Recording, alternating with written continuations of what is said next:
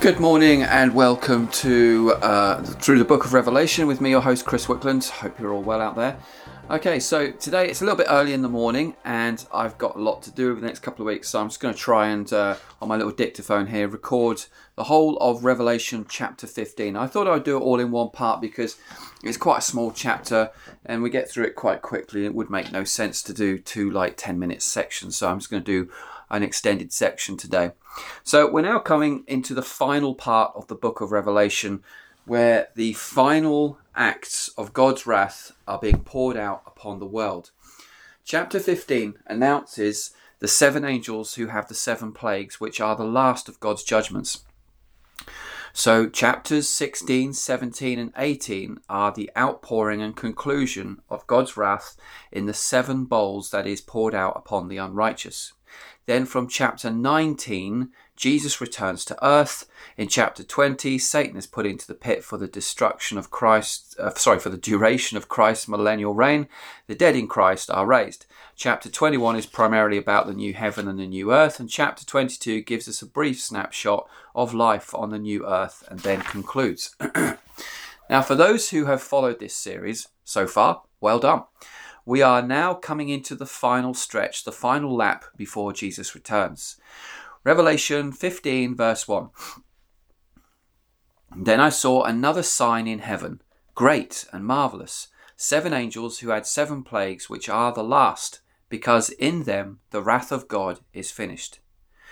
We now come to the last 7 bowls of God's wrath. This then concludes God's judgment upon the earth before Jesus finally returns for Israel, the church, and rules and reigns from Mount Zion.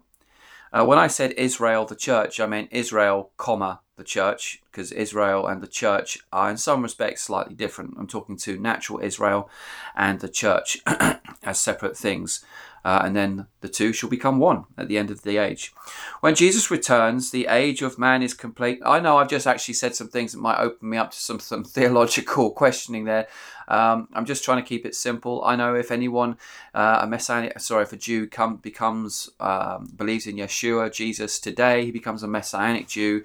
You know, he's part of, we're a part of them, they're a part of us. I don't want to get into the theology of that right now, but basically at the end of days, Israel and the church, finally, the destiny of those two come together. When Jesus returns, the age of man is complete, and then the Messianic millennial age will commence. The number of man in Hebrew is 6, for man was made on the 6th day. Thus, at the end of the 6,000th year of the earth, the age of man will be concluded, and then begins the 1,000-year Sabbath in the 7,000th year. And this Sabbath rest period is known as the millennial reign of Christ, or the Messianic reign. After these 7 bowls are poured out, God's wrath is finally finished upon the earth. Now it's interesting to note in Leviticus 26:21 it says, "If then you act with hostility against me and are unwilling to obey me, I will increase the plague on you 7 times according to your sins." I need to remind everyone here that the saints are not appointed to suffer the wrath of God. So the saints will not suffer these judgments, just as Israel didn't suffer the afflictions which were poured out upon the Egyptians in the book of Exodus. Revelation 9 verse 4 says, "They were told not to hurt the grass of the earth, nor any green thing, nor any tree, but only the men who did not have the seal of God on their foreheads." So we also need to be aware from Revelation 15:1 that God's anger is not forever. Isaiah 57:16, "For I will not contend forever, nor will I always be angry, for the spirit would grow faint before me, and the breath of those whom I have made." Psalm 103 verse 9, "He will not always strive with us, nor will he keep his anger forever." One other point regarding the millennial reign of the Messianic Sabbath rest, as it's known, is that it is not a Christian concept. The idea of the millennial reign is not something that Christians came up with. The idea of the Messiah returning and bringing a Sabbath rest to the earth is actually a Jewish idea. The Babylonian Talmud, which was compiled in around AD 400, contains some ideas and thoughts about the Messianic Sabbath. Please note that although the Talmud was compiled in the late 300s to early 400s, it was a compilation of oral rabbinical thought that had been around for many hundreds of years. The last 7 plagues to be poured out complete God's judgments upon the earth and spell out 777. The 7 seals, the 7 trumpets, and the 7 bowls of God's wrath. The 777 is in judgment to the 666 system of the beast system, which is a political system, 6, an economic system, 6, and a religious system, 6. A demonic, man-made system, which is a blasphemy to the true kingdom system of God. Jesus is king, not man. Jesus has given us a kingdom system of economics. Jesus has given us access to the one true God to worship. This is the 777 system, which is in stark contrast to that of the beasts. The 777 series of punishments is God's personal death blow to the futility of man and his wicked ways. I believe that these 7 last plagues mentioned in Revelation 15 are linked to the 7 bowls of wrath which are mentioned in Revelation 16. My reasoning for this is that in chapter 15 verse 1 it states that the 7 plagues are the last and final judgments of the wrath of God. In chapter 16 the bowls themselves contain the plagues which are poured out. Plagues such as malignant sores, rivers and seas turning to blood, scorching with fire, huge earthquakes, etc. Revelation 5 verse 2, and I saw something like a sea of glass mixed with fire, and those who had been victorious over the beast and his image and the number of his name, standing on the sea of glass, holding harps of God. The sea of glass is to do with heaven. This description has already came up many times throughout this commentary, and those who are the victorious saints who have been victorious against the Antichrist. Now one may ask, how is dying any form of victory? Well, simply put, to say no to the Antichrist and his system to enable one to live would have been infuriating to the Antichrist. To Jesus, he would see them as heroes of the kingdom of heaven. When his bride goes toe to toe with the Antichrist and chooses death instead of bowing to a false god, it fills Jesus with love and pride, but also anger at the 666 system that has hurt his beloved so much. Much of God's wrath poured out at this time is because of what the Antichrist system does to his church and the people of Israel. It is interesting to note that there are 3 things the martyred saints are commended for in Revelation 15:2. They were victorious over the beast, his image, and the number of his name, i.e. the mark of the beast. So they were victorious over the beast, 1, his image, 2, and the number of his name, 3, i.e. the mark of the beast. Again, we have the mystery of 666. The beast is a man possessed by Satan, but still nevertheless a man. 6, for 6 is the number of man.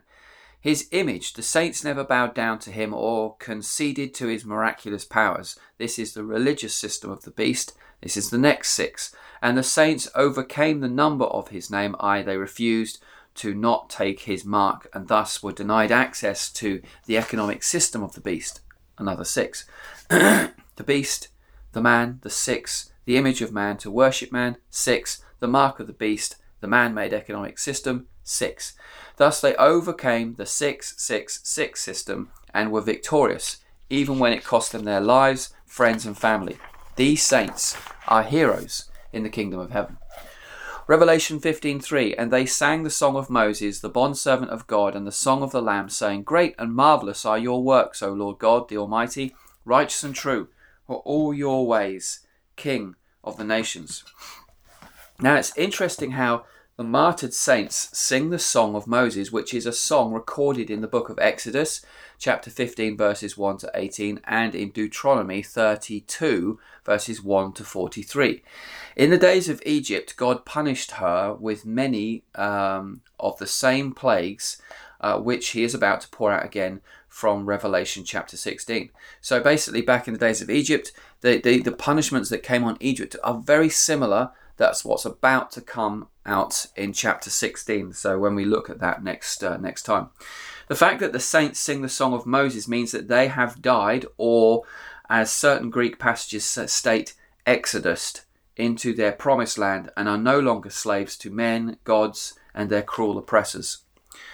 The link back to the original Exodus is very striking, and I've always believed that the original Exodus story links powerfully into the book of Revelation. Again, in the Exodus story, there was no rapture. The Old Testament saints saw the judgments of God upon the Egyptians, whilst they were spared from it.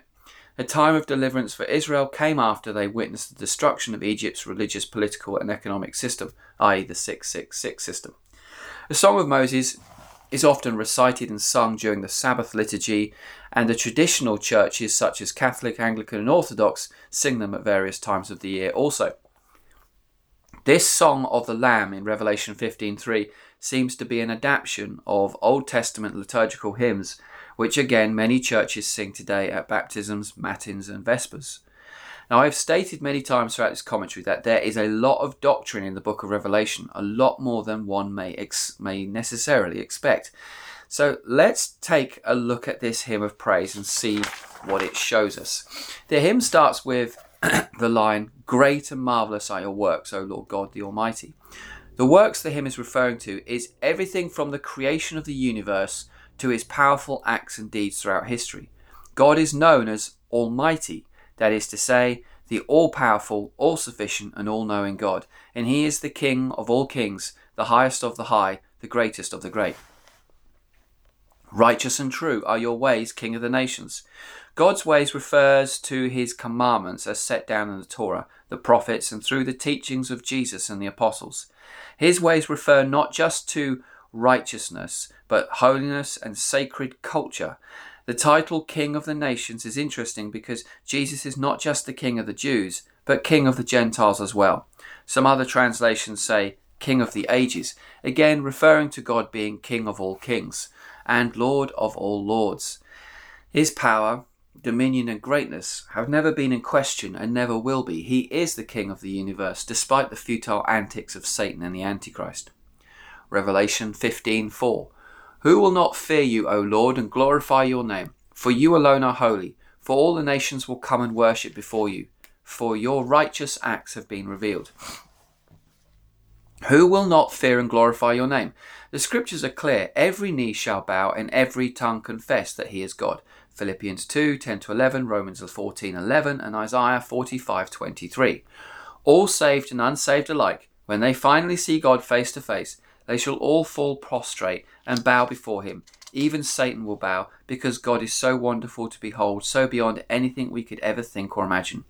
For all the nations will come and worship before you, for your righteous acts have been revealed. Now this is a quote from Psalm 86 verse 9 and is a hint also from Isaiah 66:23b, which says, all mankind will come to bow down before me, says the Lord. As Gentiles, we probably don't really understand the significance of these verses because Gentiles are from the nations, i.e. non-Jewish. There are many similar such passages throughout the Old Testament that reveal the universal plan of God's salvation that starts with the Jews and then reaches out to the Goyim, the Gentiles, and then ironically ends with the Jews. The Jewish faith gives us the Jewish Messiah who saves and redeems first the Jewish people and then the Gentiles and then back to the Jewish people. For the first shall be last and the last shall be first. As Gentiles, we need reminding from time to time that Jesus is Jewish, his ancestry is Jewish, he is the promised Messiah, king of the lineage of David. If Jesus rose from the dead, if Jesus rose from the dead with the marks of the nails on his hands and spear mark in his side, it stands to reason his circumcision still stands. Jesus didn't rise from the dead a Gentile. He was and ever shall be Jewish, and when he returns, he will be the King of the Jews, ruling the world from Mount Zion in Jerusalem in Israel as the Jewish king. Jesus is Jewish, period. We Gentile believers need to be reminded of that from time to time. Gentiles coming to love and to worship God is a prophesied, promised event of the Old Testament. Salvation comes from the Jews, John 4:22. We need to be eternally kind and grateful to the Jewish people for allowing and entrusting and leading us to their Jewish Messiah. Now, although many Jews have rejected Jesus, Yeshua, yet he has not rejected his people. For at the fullness of the time of the Gentiles, all Israel will be saved. See Romans 11:25-26. Now, I want you to understand this mystery, dear brothers. I'll read the scripture. So that you will not feel proud of yourselves. Some of the people of Israel have hard hearts, but this will last only until the full number of the Gentiles comes to Christ. And so all Israel will be saved. As the scriptures say, the one who rescues will come from Jerusalem, and he will turn Israel again from ungodliness. Revelation 15:5. After these things I looked, and the temple of the tabernacle of testimony in heaven was opened. Now, some people may have noticed a glaring contradiction in this verse, a contradiction of translation, and the temple of the tabernacle. Well, what is it? Which is it? A temple or is it a tabernacle? Surely it can't be both, right? For those who spotted the contradiction, well done. The word temple is actually wrongly interpreted. The word should be sanctuary. Indeed, the actual word temple is only used a few times in the New Testament. Most of the time, the word for sanctuary is used instead. The sanctuary being the holy and most holy section of the temple or tabernacle. In one sense, I'm splitting hairs here because the actual temple building itself was only the sanctuary, i.e. the holy place and the most holy place. So it doesn't really matter. But we may think that the temple denotes the whole structure, including the outer courtyard, etc. And that may be the case, but in our verse in Revelation, the focus is upon the holy and most holy section of the tabernacle opening. Interestingly, the word tabernacle or tent only appears in this verse in the whole book of Revelation. Thus, the earthly tabernacle built by Moses is an actual copy of the heavenly one. Hebrews 8:5 says, "They, the priests, serve a sanctuary that is a copy and shadow of what is in heaven. That is why Moses was warned when he was about to build the tabernacle, see to it that you make everything according to the pattern shown you on the mountain." When we understand this, we can then see that the word temple is really a wrong translation and that it is the sanctuary, the holy and most holy section of the tent, the tabernacle, that makes better grammatical sense and meaning to the text here. We also know that has to be the inner sanctuary, as verse 8 tells us the sanctuary, not the temple, was filled with the smoke of the glory of God. Thus the final plagues about to be unleashed upon the earth come from God's ultimate holiness in the most holy place. Verse 6, "And the 7 angels who had the 7 plagues came out of the temple, clothed in linen, clean and bright, and girded around their chest with golden sashes." Now, I've mentioned this before, but it's clear here that angels are acting as priests before God, of which Jesus is the high priest. So in the Old Testament, the Jewish high priest prophetically represented Jesus and his high priesthood role, and the regular priests in the temple and tabernacle mirrored the ministry of the angelic priesthood in heaven. Now, some may have reservations on this point, yet Revelation is so replete of priestly ministry by angels holding incense, censers, worship, liturgy, etc., that I cannot see any theological objections to the concept of angels being priests before God. If we do have objections, it's more likely through bad theology. We don't think angels are that special or that important, yet they clearly are. Otherwise, why are they so powerful and have such important roles and functions? Revelation 15:7. "Then one of the 4 living creatures gave to the 7 angels 7 golden bowls full of the wrath of God, who lives forever and ever." The 4 living creatures here are the 4 seraphim who constantly cry out, "Holy, holy, holy is the Lord God Almighty." See Isaiah 6:3 and Revelation 4:8. These are the 4 angels who appear in the book of Ezekiel with wheels within wheels and eyes along the rims, and also in Isaiah, who anoint the prophet Isaiah's lips with hot coals from the altar. Which altar? The heavenly one. Again, showing and revealing the priestly function of the angels. See Ezekiel chapter 1 and Isaiah chapter 6. This then reveals some conundrums for some charismatic evangelical churches who are opposed to incense and liturgy in a worship service, thinking them to be Old Testament and devoid of reality, and thus nothing more than religious nonsense and claptrap. However, I, as a charismatic Christian, strongly object to that notion because it's clear that heaven is still running a priesthood system with incense and liturgy and repetition of cycles, and the book of Revelation is so strong on this issue. So, for Christians who take umbrage against denominations of having priests, liturgy and incense, I would say be careful in your judgments. You might just find out that one day maybe how wrong you probably were, especially when you go to glory and witness the holy tabernacle of heaven with the priesthood of angels. And I would also point out that the churches who do use liturgy in their services follow a yearly cycle and readings and verses that come from all of the Bible and especially sections of the book of Revelation. Why? Because these denominations are trying to imitate the heavenly pattern. If you think that's a problem, then we have to look closer to home at the modern day House of Prayer movement, which is a charismatic evangelical construct and is itself trying to model the heavenly pattern, hence the phrase harp and bowl, which is referring to angels on harps worshipping and the bowls full of prayers and incense. So whether it's cool and trendy like IHOP, House of Prayer, or more Catholic, Orthodox and Anglican, please note they are all trying to imitate the heavenly pattern, not trying to resurrect an Old Testament priesthood, as some like to suggest. The golden bowls of wrath in verse 7 are holy utensils of the sacred order of worship in the heavenly tabernacle, and these bowls coming out of the most holy place signify the rightness and most holiness of the judgments about to be poured out upon the earth. Revelation 15:8. And the temple, the sanctuary, was filled with smoke from the glory of God and from his power, and no one was able to enter the sanctuary until the 7 plagues of the 7 angels were finished. Okay, the picture of smoke and fire and the glory of God are often linked to his Shekhinah, his manifest glory. Most people pronounce that as Shekinah, but in Hebrew it's pronounced as Shekhinah, the KH being a like that. Shekhinah, his manifest glory, and his mighty holiness in respect to his law, his Torah, and his justice. So his glory and his Shekinah, his mighty holiness, is all linked together, and his law and his justice.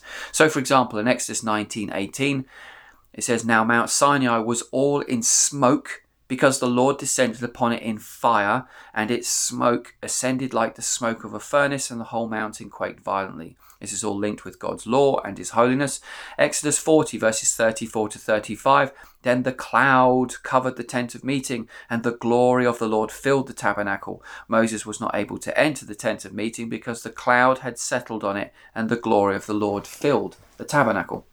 1 Kings 8:10 to 11. It happened that when the priests came from the holy place, the cloud filled the house of the Lord, so that the priests could not stand to minister because of the cloud, for the glory of the Lord filled the house of the Lord. We have here the same picture in Revelation 15 verse 8. No one was able to enter the heavenly sanctuary because of the manifest glory and power of God, until his will in heaven was done upon the earth, i.e. the pouring out of the last plagues upon the earth. The beast of the earth has insulted God's holy, holy, holy name and his Shekhinah, and all those living with him in heaven, and all his saints on the earth and in heaven. But now it's time for payback to the beast, his system, and all who take his mark of the religion of the beast. For God's fury, the ancient day of the Lord, is about to commence. This time is very personal, and God will not allow any more priestly access to his heavenly sanctuary until his fury is exacted upon the earth.